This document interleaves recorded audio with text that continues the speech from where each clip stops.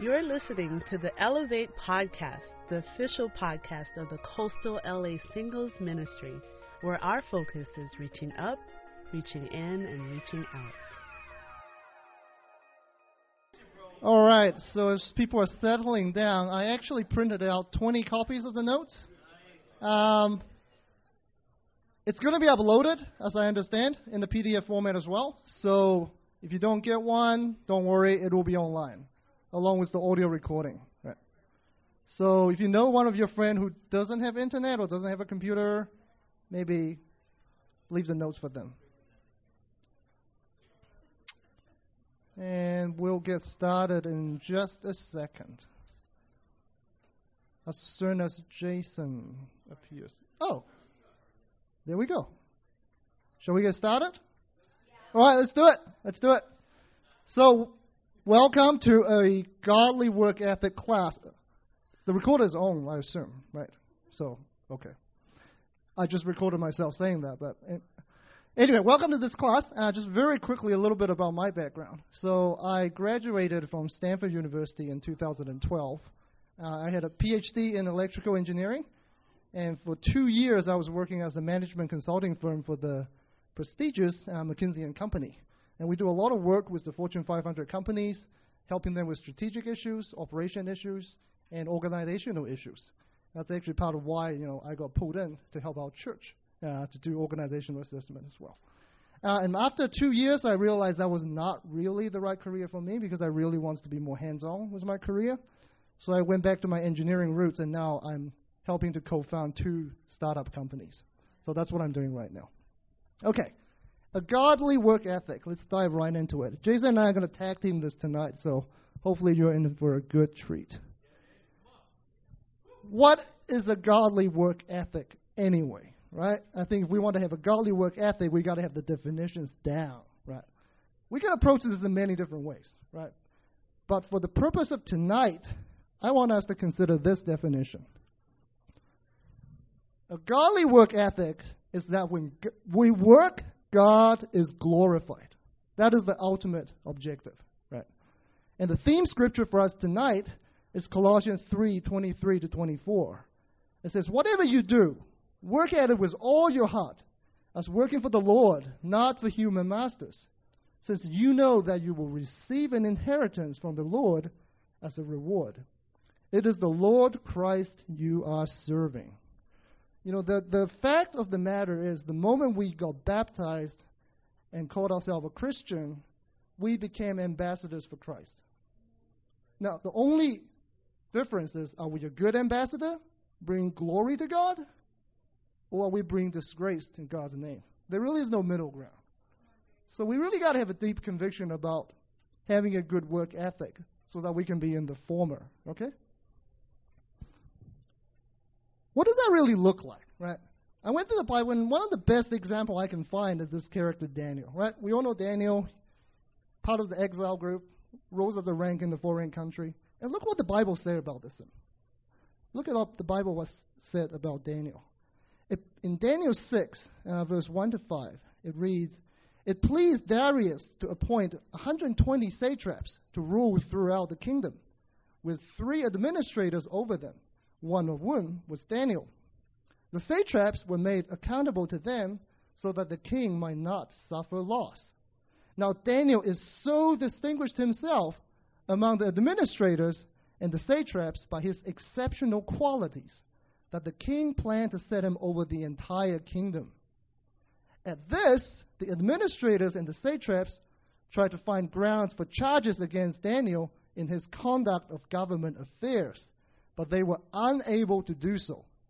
They could find no corruption in him because he was trustworthy and neither corrupt nor negligent.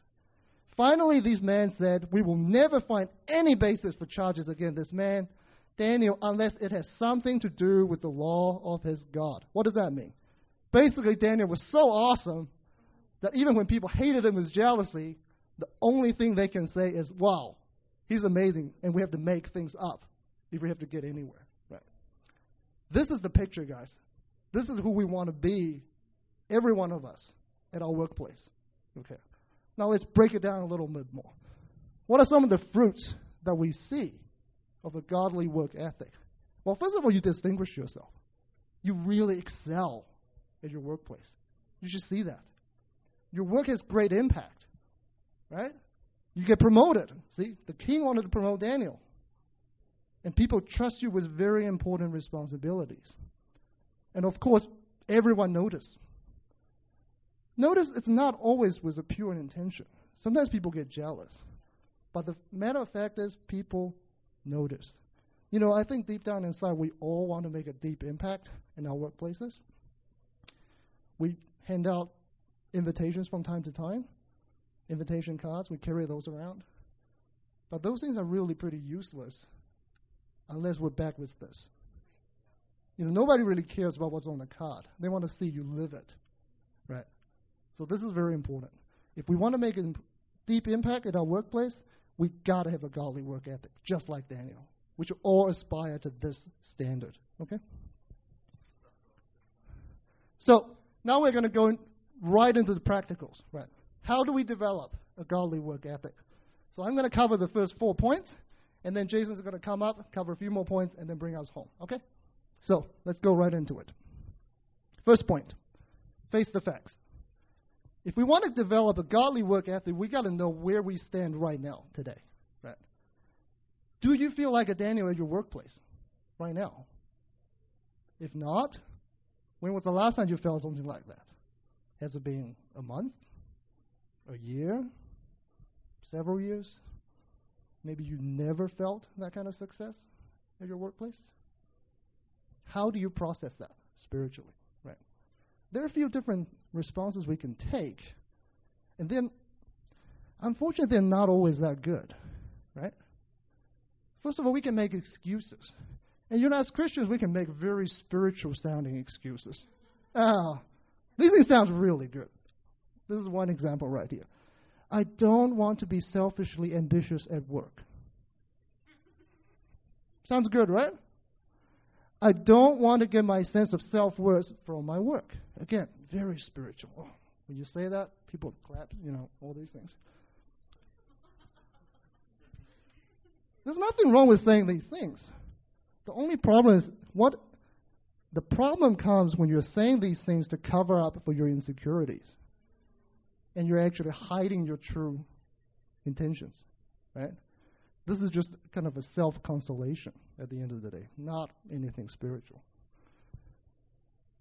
We can also escape, right? Very obvious one, just turn to pleasure, flip on the TV, go to any other way you like to entertain yourself, and just try to tune out, drown out the pain so you don't feel disappointed.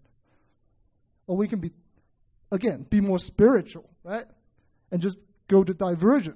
We may volunteer. We can start serving more in the church. Step up and take up leadership positions in the church and feel good about ourselves that way. We just keep doing things, just so that we don't have to feel the shame or discouragement at work. Again, just like making excuses, it's not going to get us anywhere. And actually one of the most dangerous things, we have an awesome church, okay, guys, very supportive, very loving. The danger of that is that somebody who's discouraged can actually still feel pretty good and supported. And it may actually mask the problem until it actually really, really blows up in your face. So we got to be careful about that. If we see that in one another, we got to call it out. Hey, are you really okay with this? Or are you really just trying to deny? Right? Are you just in denial? Right? We got to call it out in ourselves and also in our brothers and sisters in our life. Face the facts. Okay, point number 1. I think I covered about most of this, but let me just make a few more points. We spend most of our waking hours working, right? So our ability to have impact and our satisfaction at work is actually a very, very key component of our overall spiritual well-being, right? We just have to confront the facts, and if there's any hiccups there, we should not make excuse or justify it. At the end of the day, everyone needs improvement, right? So there's no shame to admit where you're at. In fact, when I was preparing this lesson on Sunday night, I was working on this very lesson at 1:30 in the morning, and then I sent the first draft to Jason. And then I fell asleep, and I slept right through my alarm and missed my morning meeting by like 30 minutes. I woke up like, maybe I should not be preaching this lesson after all. But we all screw up. It's just a matter of, do we learn from our mistakes? Right. So in Jeremiah 17:9, it says, the heart is deceitful above all things and beyond cure. Who can understand it? We got to be very careful examining our hearts. Okay. Second point. This is a very obvious point, but it's one that's worth making again. Is as with everything else in life, whether it's your physical health, whether it's your spirituality, whether it's relationships, if you want to grow in it, you got to put in the effort. There's no way around it, right? There's no magic formula. There's no silver bullet. You just got to put in the time. In Acts 20:33-35, it reads, I have not coveted anyone's silver or gold or clothing. You yourselves know that these hands of mine have supplied my own needs and the needs of my companions. In everything I did, I showed you that by this kind of hard work, we must help the weak. Remembering the words of the Lord Jesus himself said, it is more blessed to give than to receive. Brothers and sisters, we got to have a conviction that we need to work hard to not just provide for ourselves, but so that we can give generously to others. That's our calling. Our calling is so much beyond just meeting our own needs. Okay, that means we got to work that much harder than everyone else in the world. Some questions to consider. Are we still depending on others when we should be at a point where others are depending on us? Right? Are we putting in enough hours at work? It's funny, I did this exercise about 2 months back, where I just started timing how many hours I actually work a week. I have this stopwatch with me, and every time I get up, take a break, I'll stop the stopwatch. When I get distracted, I'll stop the stopwatch. When somebody starts talking to me, I'll stop the stopwatch and just track how many hours do I really work. I was under the impression that I was working about 60 hours a week. But when all is said and done, between the church activities, between the breaks, between the little errands that I run, other distractions, I was only averaging about 40 hours a week at the time. I was really, really convicted, actually. And I suspect, in fact, I've tried that same exercise with 2 of my roommates, and both of them discovered very similar things. You don't work as many hours as you think you do. In fact, I would argue most people probably don't work a full 40-hour week. So are we really putting in enough time at work? And are you willing to find out? Right. We got to work hard. There's no way around it. Okay, this is a very interesting point, and I have actually 2 sub-points under this topic. And it's called cultivate discipline in little things. A lot of times we can think that, oh my gosh, in order to transform my life or turn my life around, I need to do something drastic. There are times when that's necessary, yes. Okay? But a lot of times it's actually paying attention to all the little things that we're already doing and doing them better and perfecting them and actually mastering and doing it well. Right? Simple things like going to bed and waking up on time, keeping your office and home tidy. Be on time, prioritizing and sticking to it. Right? This last one is a funny one. Sometimes we can spend all this effort prioritizing and then we just completely throw it aside the moment something catches our attention. Oh, then you come back and say, why didn't I get my list done? Well, you weren't disciplined enough to stick to your priorities. Okay, so the first sub-point under this is this. Sometimes the little things you think in life are actually not that little, right? This is interesting proverb, Proverbs 6:10-11. It reads, a little sleep, a little slumber, a little folding of the hands to rest, and poverty will come on you like a thief, and scarcity like an armed man. What is it saying? It's saying little things matter, right? Well, let me give you an example, an illustration of this very concept. The question is, what is the cost of wasting 1 hour per day? What is the cost of that? Say you woke up half an hour late, you watch an extra half hour of TV, or you stop by at the water fountains and chatted a little longer than necessary, and you end up wasting about 1 hour a day. How costly is that, really?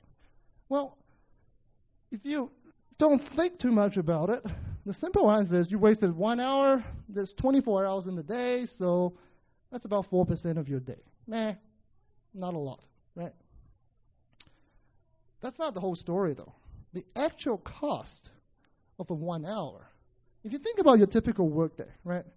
You spend about 8 hours sleeping and getting up, getting ready and all those things.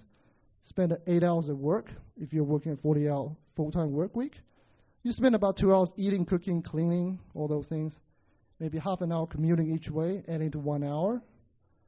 Hopefully you're having your quiet times, so 1 hour of quiet times. We're not robots, so we got to have breaks and rest between, say 1 hour. If you want to stay healthy, 30 minutes of exercise, and maybe 30 minutes just doing random errands, stopping by at the stores, picking up something. These are not aggressive, guys. These are pretty typical things. But what you will notice about this is none of these things are optional. They're really things you just got to do just to stay sane and prevent things from falling apart. This 22 hours that it adds up to is just enough to sustain your current level of living. Nothing more. You really only have about 2 hours per day of what I would call discretionary time.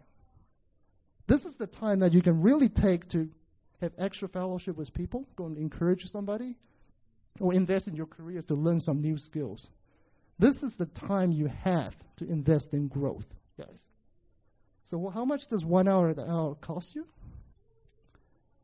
50% of your ability to grow. Right?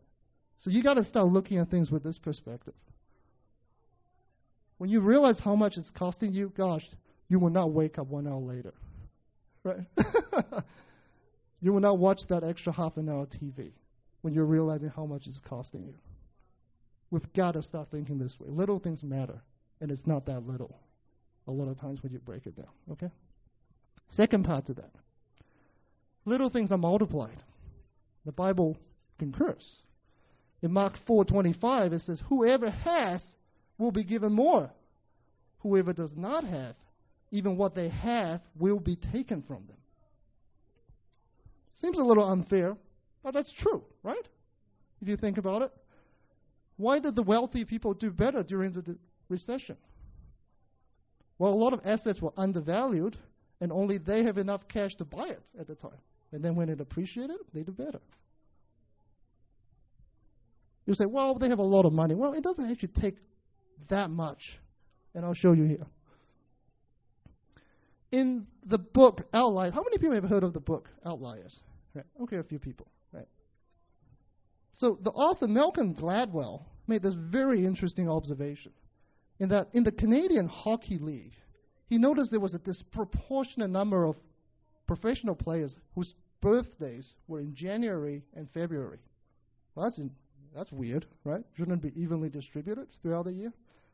So they went and did some research, and as it turns out, the reason that happens is because in the Canadian League, somebody who was born in January and February are put into the same age group, age bracket, in the junior leagues as somebody who was born in November and December. What that means is when they're playing the games, they're just a little bit physically stronger than their counterparts. Because they're about 6 months to a year older than other people when they were kids. They perform better as a result. They get more attention from the coaches. They gain in confidence because they perform better. And over time, that snowballs into something that they actually become a better player. So you look at these professional players, a lot of them are born in January and February. And all it started is a little advantage, just a little advantage. This is created artificially by a system, imperfect system. What does that mean, though? It means that the little extra effort we make for God matters, right? That could be the difference between you keeping your job or losing your job. Or you being able to secure an opportunity when you see it, rather than letting it just pass you by. It matters, guys. Again, little things matters because they get multiplied. And the final effect you see are actually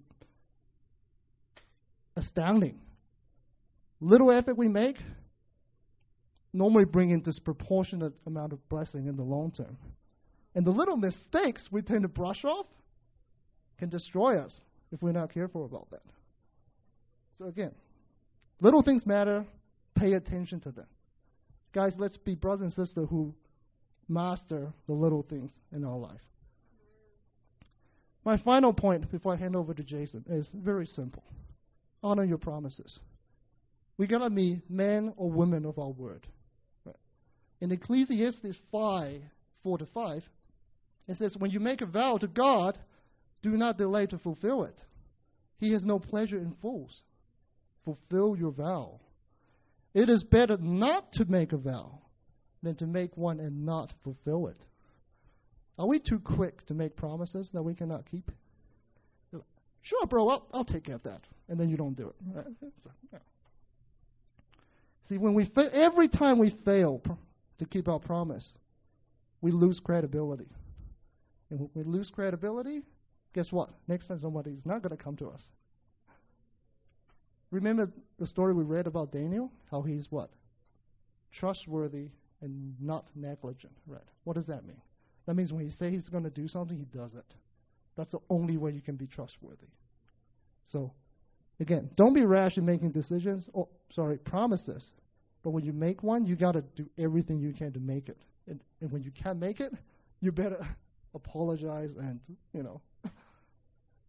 rather than try to weasel your way out of it. So anyway, with that, I hope that has been helpful. And I'm going to hand it over to Jason, and he's going to bring us home. Okay? Thank you.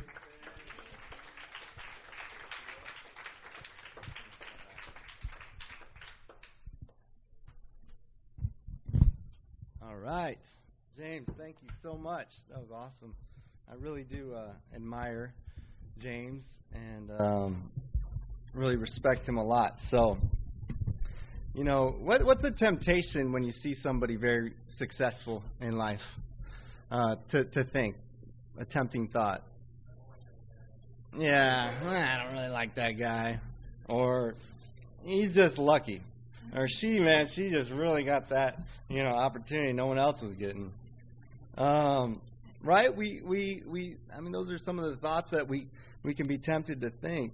And that's because Satan, he wants us to think that, life isn't fair or opportunities don't come around. But I think it's really worthwhile to look at godly men in the Bible and see the outcome of their way of life and attempt to imitate their faith. I love that scripture. Remember your leaders who spoke the word of God to you. Consider the outcome of their way of life and imitate their faith. And someone that I think displays an incredible faith, and especially in work ethic, is Joseph. Let's look at Genesis chapter 39 and verse 4.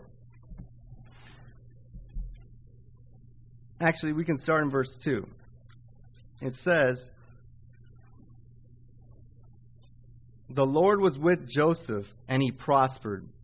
He lived in the house of his Egyptian master. When his master saw that the Lord was with him, and that the Lord gave him success in everything he did, Joseph found favor in his eyes, and became his attendant. Potiphar put him in charge of his household, and he entrusted his care everything he owned. From the time he put him in charge of his household and all that he owned, the Lord blessed the household of the Egyptian because of Joseph. The blessing of the Lord was on everything Potiphar had, both in the house and in the field. So he left in Joseph's care everything he had. With Joseph in charge, he didn't concern himself with anything except the food he ate. Wow. Wouldn't you want that everything you did, you were successful in? Wouldn't that just be, incredible? And, Joseph had that. And one thing there's going to be three things that I want to notice about Joseph that really stand out. And the first one is his attitude. Joseph had a positive attitude toward work. Isn't it easy sometimes to view work as a curse? What are some of the thoughts that we feel when we feel negative about our work situation?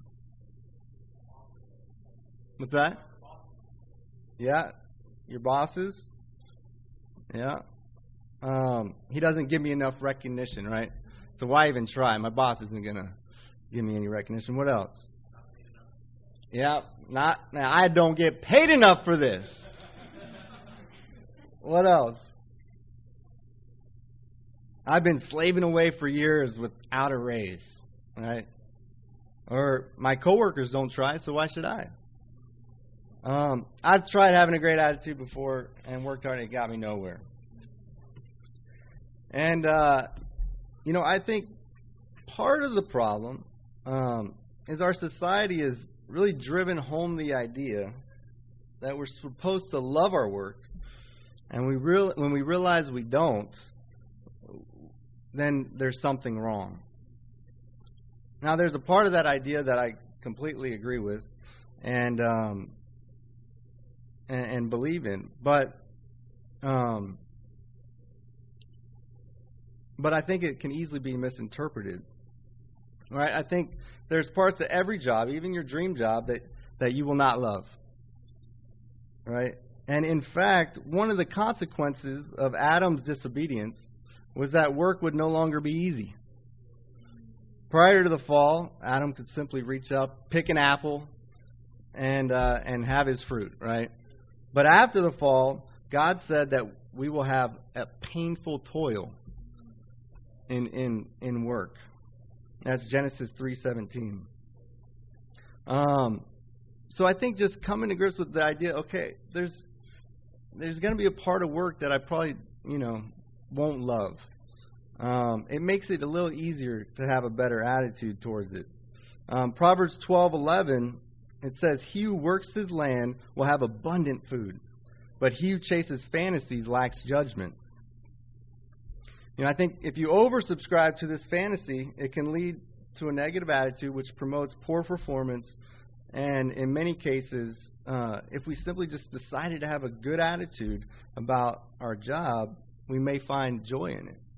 And it'll definitely help us be more successful. So how do we know Joseph had a great attitude? Well, he was given more and more responsibility. All right? No one gives more responsibility to someone with a bad attitude. Now, keep in mind also that Joseph was a slave. Okay? He wasn't even getting paid. Yet Joseph took on more and more responsibility with a great attitude. I'm sure as a slave there appeared to be even less incentive to take on more responsibility than we have. Right? But I think, some ways that this comes up in work for me is, do we shy away from a task that we know will be difficult? Or even dish an attitude back when asked to do something we don't feel like doing? Or how do we respond when something that's asked of us falls outside of our job description? I think one of the worst things we can say to a supervisor is, that isn't my job. Or even worse, I'm not getting paid enough to do this.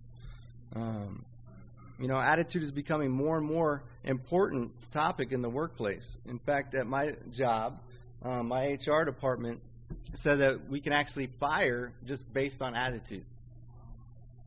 And we've actually even, had some write-ups on certain people that just had a bad attitude about doing things.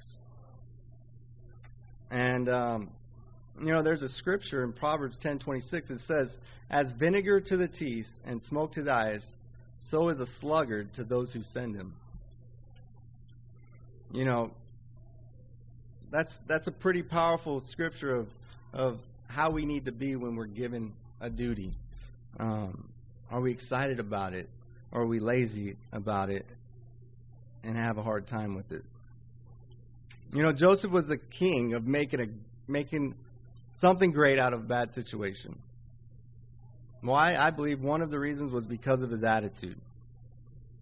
Now, all of this isn't to say that we shouldn't look for better opportunities, but what we are saying is that a bad attitude won't get you to your dream job faster, unless you're trying to get fired, right? And that would only put yourself in a more desperate position to get something that you probably like even less, So I think we can really decide to have a great attitude until that opportunity comes. Really embrace, make the decision. And what's so powerful about attitude is it seriously is the only thing that you can control. It's the only thing that we have the power to control. We can't control our circumstances. We can't control our raise. If we get a raise, we can't control anything. But what we can control is our attitude. Number 4 is integrity. Joseph had incredible integrity because he understood that he worked for the Lord and not for men. James brought up that scripture. And we see that in verse 9. It says, "No one is greater in this house than I am. My master has withheld nothing from me except you, because you are his wife. How then can I do such a wicked thing and sin against God?" And though she spoke to Joseph day after day, he refused to go to bed with her or even be with her.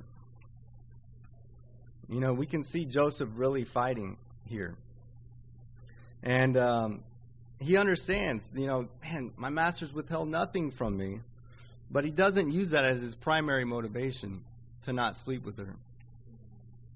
He says, how can I do such a wicked thing and sin against God? Joseph felt even more accountable to God than to Potiphar. I believe it's because he understood that he's working not for man, but for God. I think integrity is one of the most rare qualities in the workplace today, which is great for Christians because it really allows us to stand out and really shine brightly. But it's amazing, too, because it's almost in every company's, values, right? Every company wants integrity as part of, their mission statement or their values that they set out for the company. Why? Because even the world knows that if you don't have integrity and you're building something on lies, it's going to crumble. It's going to fall. Right? But even more individually, not just as a company culture, but individually, we have to have integrity. It starts with us. Let me ask you, how many of you have or have had coworkers that falsely call off sick to work? Right? Pretty much everybody, right? What about have had coworkers that steal? Wow. What's that? Pens, yeah. But, as Christians, I think we have to make it our top priority to answer honestly when we're asked. Never get caught up in the immoral shenanigans of our coworkers or falsely call off sick. We have to be trustworthy. And I believe it's something that every supervisor, company is looking for. And it's especially what God is looking for in those that He blesses. This principle is also brought up in the New Testament, Colossians 3:23, where it says, "Whatever you do, work at it with all your heart, as working for the Lord, not for men." That is also addressed to slaves. And how much more when being paid for what we do? How about in our relationships in the workplace with those of the opposite sex? That's a great example or opportunity to display integrity. Joseph here showed us how to resist and deal with temptation, not compromise our integrity. It says that although she spoke to Joseph day after day, he refused to go to bed with her or even be with her, in verse 10. How do you respond when you know that a person of the opposite sex is interested in you at work? Do you respond as Joseph did, where in verse 9 he shares his faith with her by saying, how can I do such a wicked thing and sin against God? And if they continue, do you refuse to be with them? Or do you flirt back or get flattered or even go out of your way to be near them? The workplace gives us plenty of opportunity to have integrity as Christians. If we simply are working for men, how can we expect for God to be with us and give us success in all that we do? Right? I mean, when we're working for God, He's going to be the one that's controlling our success.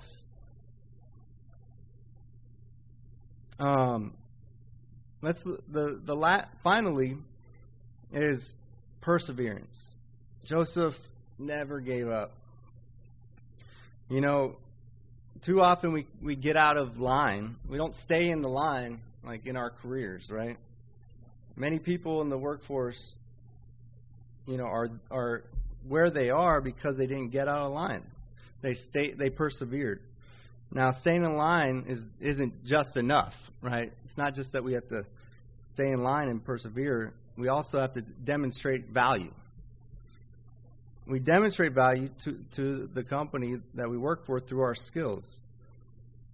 A well-known sales motivational speaker, Brian Tracy, explains that one can compare the rungs of the corporate ladder to one rung as knowledge and the other rung as skill. So we gain knowledge, and then we acquire a skill. We gain knowledge, we acquire a skill. When we strive to attain more knowledge, then that should lead us to acquiring a new skill. The more skills we have, the more valuable we are to those that we work for. In Proverbs 22:29, it says, "Do you see a man skilled in his work? He will serve before kings. He will not serve before obscure men." That paired with staying in line and persevering will result in a promotion and given even greater responsibility. I've been working at Gold's for a long time. I started at the front desk and worked there for 8 months. And I was just out of college, and that was a long 8 months. I finished school, and I kind of just stayed in that position, and it was tough. It was minimum wage, and was shopping at 99-cent store, and I was just begging the manager at the time, give me a shot in sales. I'd love to get a chance to prove myself. And finally that moment came 8 months later, and I moved into sales. And I knew, not having much sales experience, I was going to have to work twice as hard and twice as much as the next sales guy just to be able to compete with him. And I really took it seriously, applied myself, and did that. I faced a number of disappointments along the way, but I was finally given a chance to be assistant general manager, and later that became sales manager. I ended up doing that for 7 years.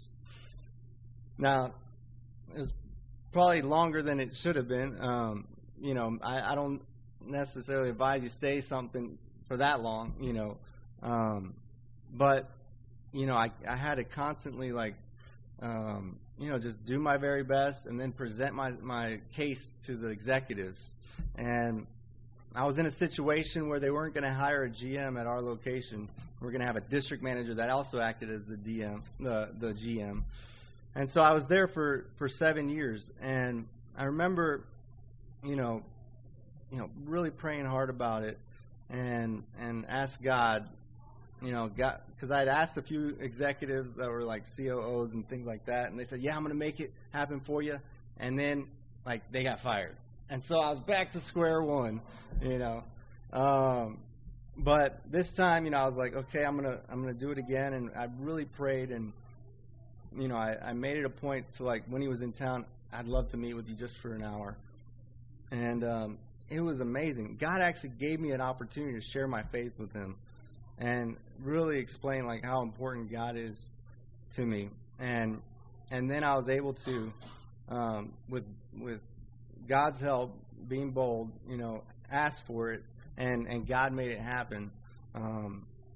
So that was about 2 years ago. So now I've been in this position for about 2 years, but it's really, really cool seeing God work through it all, and really blessing that perseverance.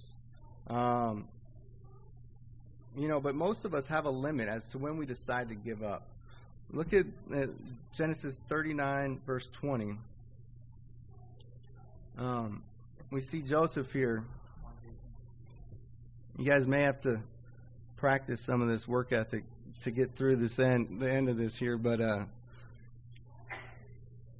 we're almost done. In verse 20, it says, Joseph's master took him and put him in prison, the place where the king's prisoners were confined. But while Joseph was there in prison, the Lord was with him. He showed him kindness and granted him favor in the eyes of the prison warden. So the warden put Joseph in charge of all those held in the prison, and he was made responsible for all that was done there.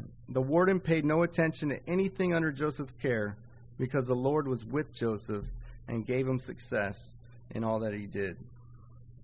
You know, Joseph's example of perseverance is unmatched. He possessed incredible patience and perseverance. You know, to begin with, he's thrown into slavery by his brothers. How many of us after that would have given up after that? I think I might be in that number for sure. Then God gives him great success, but only to be thrown into prison because of his righteousness. That would be so tough. Can you imagine some of the duties in prison? Keep in mind, this is before plumbing. So it was probably pretty nasty. But he persevered. He had a great attitude, maintained his integrity, and became great in prison and rose to the top. We don't have time to really go into the whole story, but there's some prisoners that were there with him, and he interpreted the dream, and he said that they would go before Pharaoh and ask to remember him. However, he forgot him. He forgot about Joseph and was in prison for a whole another 2 years. Can you imagine being 2 years in prison when you're not supposed to be there and even in the first place? But he possessed an incredible tolerance for what appeared to be misfortune. And how was he able to do that? It was his faith in God. His faith in God's goodness allowed him to persevere in being righteous and staying the course. But can you imagine if he gave in to self-pity after being thrown in prison? He would have spent the rest of his life there. He would not have provided Pharaoh the interpretation of his dream that prompted him to prepare for a 7-year famine and ultimately saved all of Egypt and Israel as well. If Israel wasn't saved, we wouldn't have Jesus. That's how powerful of an impact we can have when we persevere. I know when I'm tempted to give up, I like to think of the incredible blessing that could be just around the corner, just past the suffering, that could make it all make sense. You know, what incredible things could have we forfeited in our life because we gave up just a little bit too soon? Look at Genesis 41 and verse 37. It says, this is after he was out of prison, and he interprets Pharaoh's dream. And it says, the plan seemed good to Pharaoh and all his officials. So Pharaoh asked them, can we find anyone like this man, one in whom is the Spirit of God? Then Pharaoh said to Joseph, since God has made all this known to you, there is no one so discerning and wise as you. You shall be in charge of my palace, and all my people are to submit to your orders. Only with respect to the throne will I be greater than you. Wow. How awesome is that? Can you imagine, our boss saying, can we find anyone like this man or woman in whom is the Spirit of God? I believe ultimately God wants to accomplish far greater things than what our jobs appear that they offer. And God uses our jobs to shape and mold us into the men and women that He has created us to be. It's easy to allow our jobs to bring the worst out of us. But let us be like Joseph and allow our jobs to bring the very best out of us and glorify God in the process. Joseph had the Lord's blessing in everything that he did because he realized that he was working for the Lord and not for men. That understanding, as Christians, should allow us to have a positive attitude toward our work, have integrity that shines in this dark world, and persevere even when it feels impossible. We can expect the same outcome when we practice the same faith as Joseph had. So I know that we gave you a lot here tonight, but I hope that you can take away one or two things that can really help you apply these principles to your situation at work. So there's also some scriptures. There's so many great scriptures on godly work ethic, and so we included those in the back of the handout. So you guys are awesome. Thanks so much for being here.